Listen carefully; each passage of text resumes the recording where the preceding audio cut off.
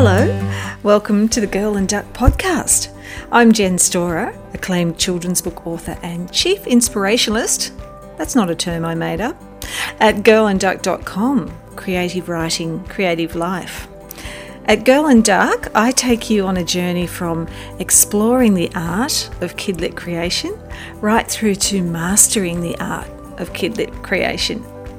To find out more about the courses and products that I offer, pop over to the website. You're bound to find inspiration and support and something to absolutely love over there.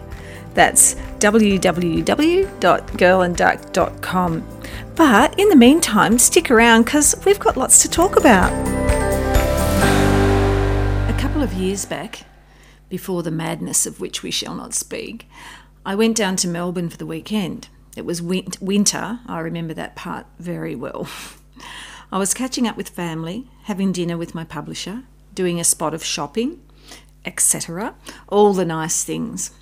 But instead of staying in a hotel, I decided to try an Airbnb, city stay, book me randomly online thingy. The pictures looked really nice on the internet. You've heard that before, right?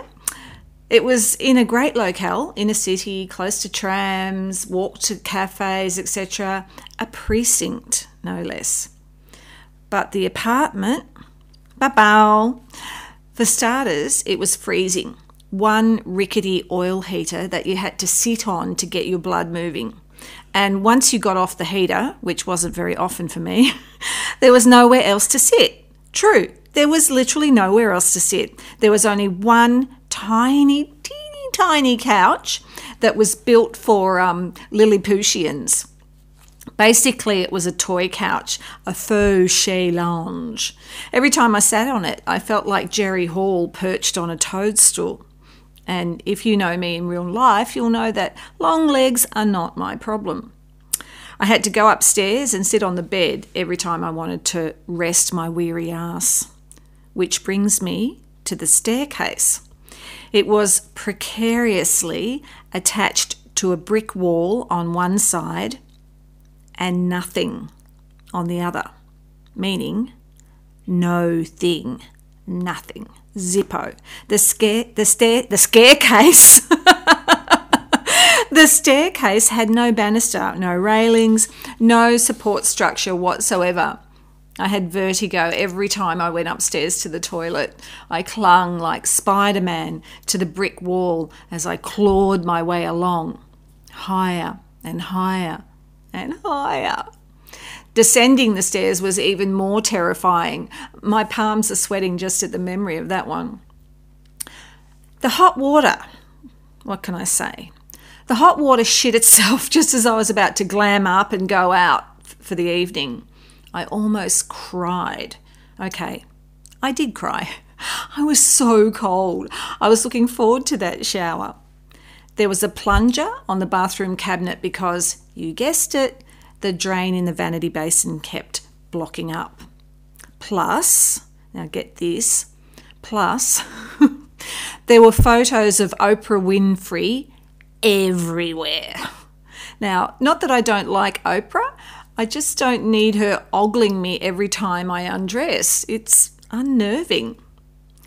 So, why am I telling you this? I'm telling you because when it comes to stories, your choice of setting counts. Big time.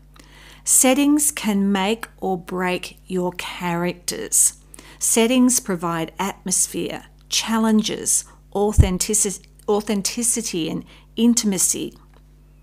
Characters interact with their setting and as a result, the reader gets to see what the character is made of. Remember the old adage, show don't tell? Well, your settings will help you with that. Will our hero crumble? Will she fly into a rage?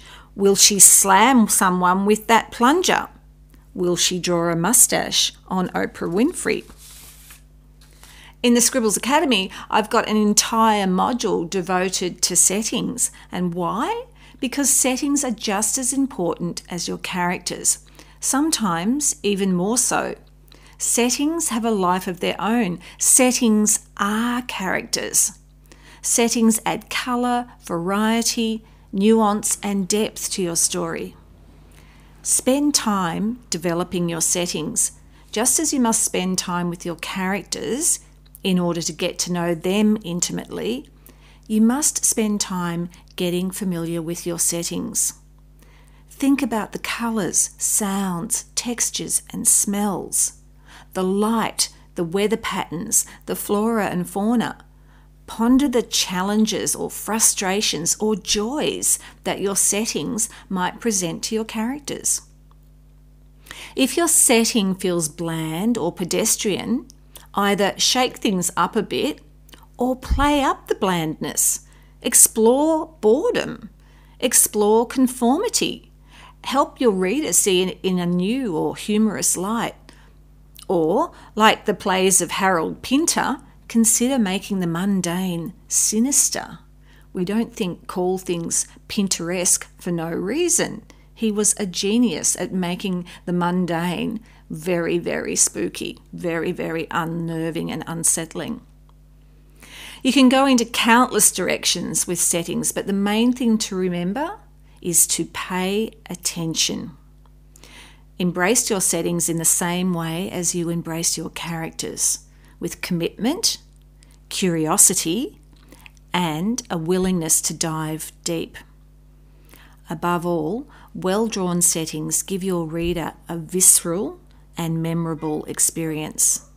And that's what storytelling is all about. Thanks for hanging out with me today.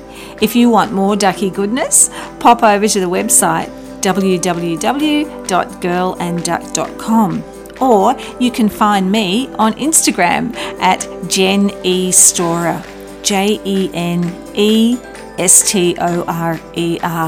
Bye for now.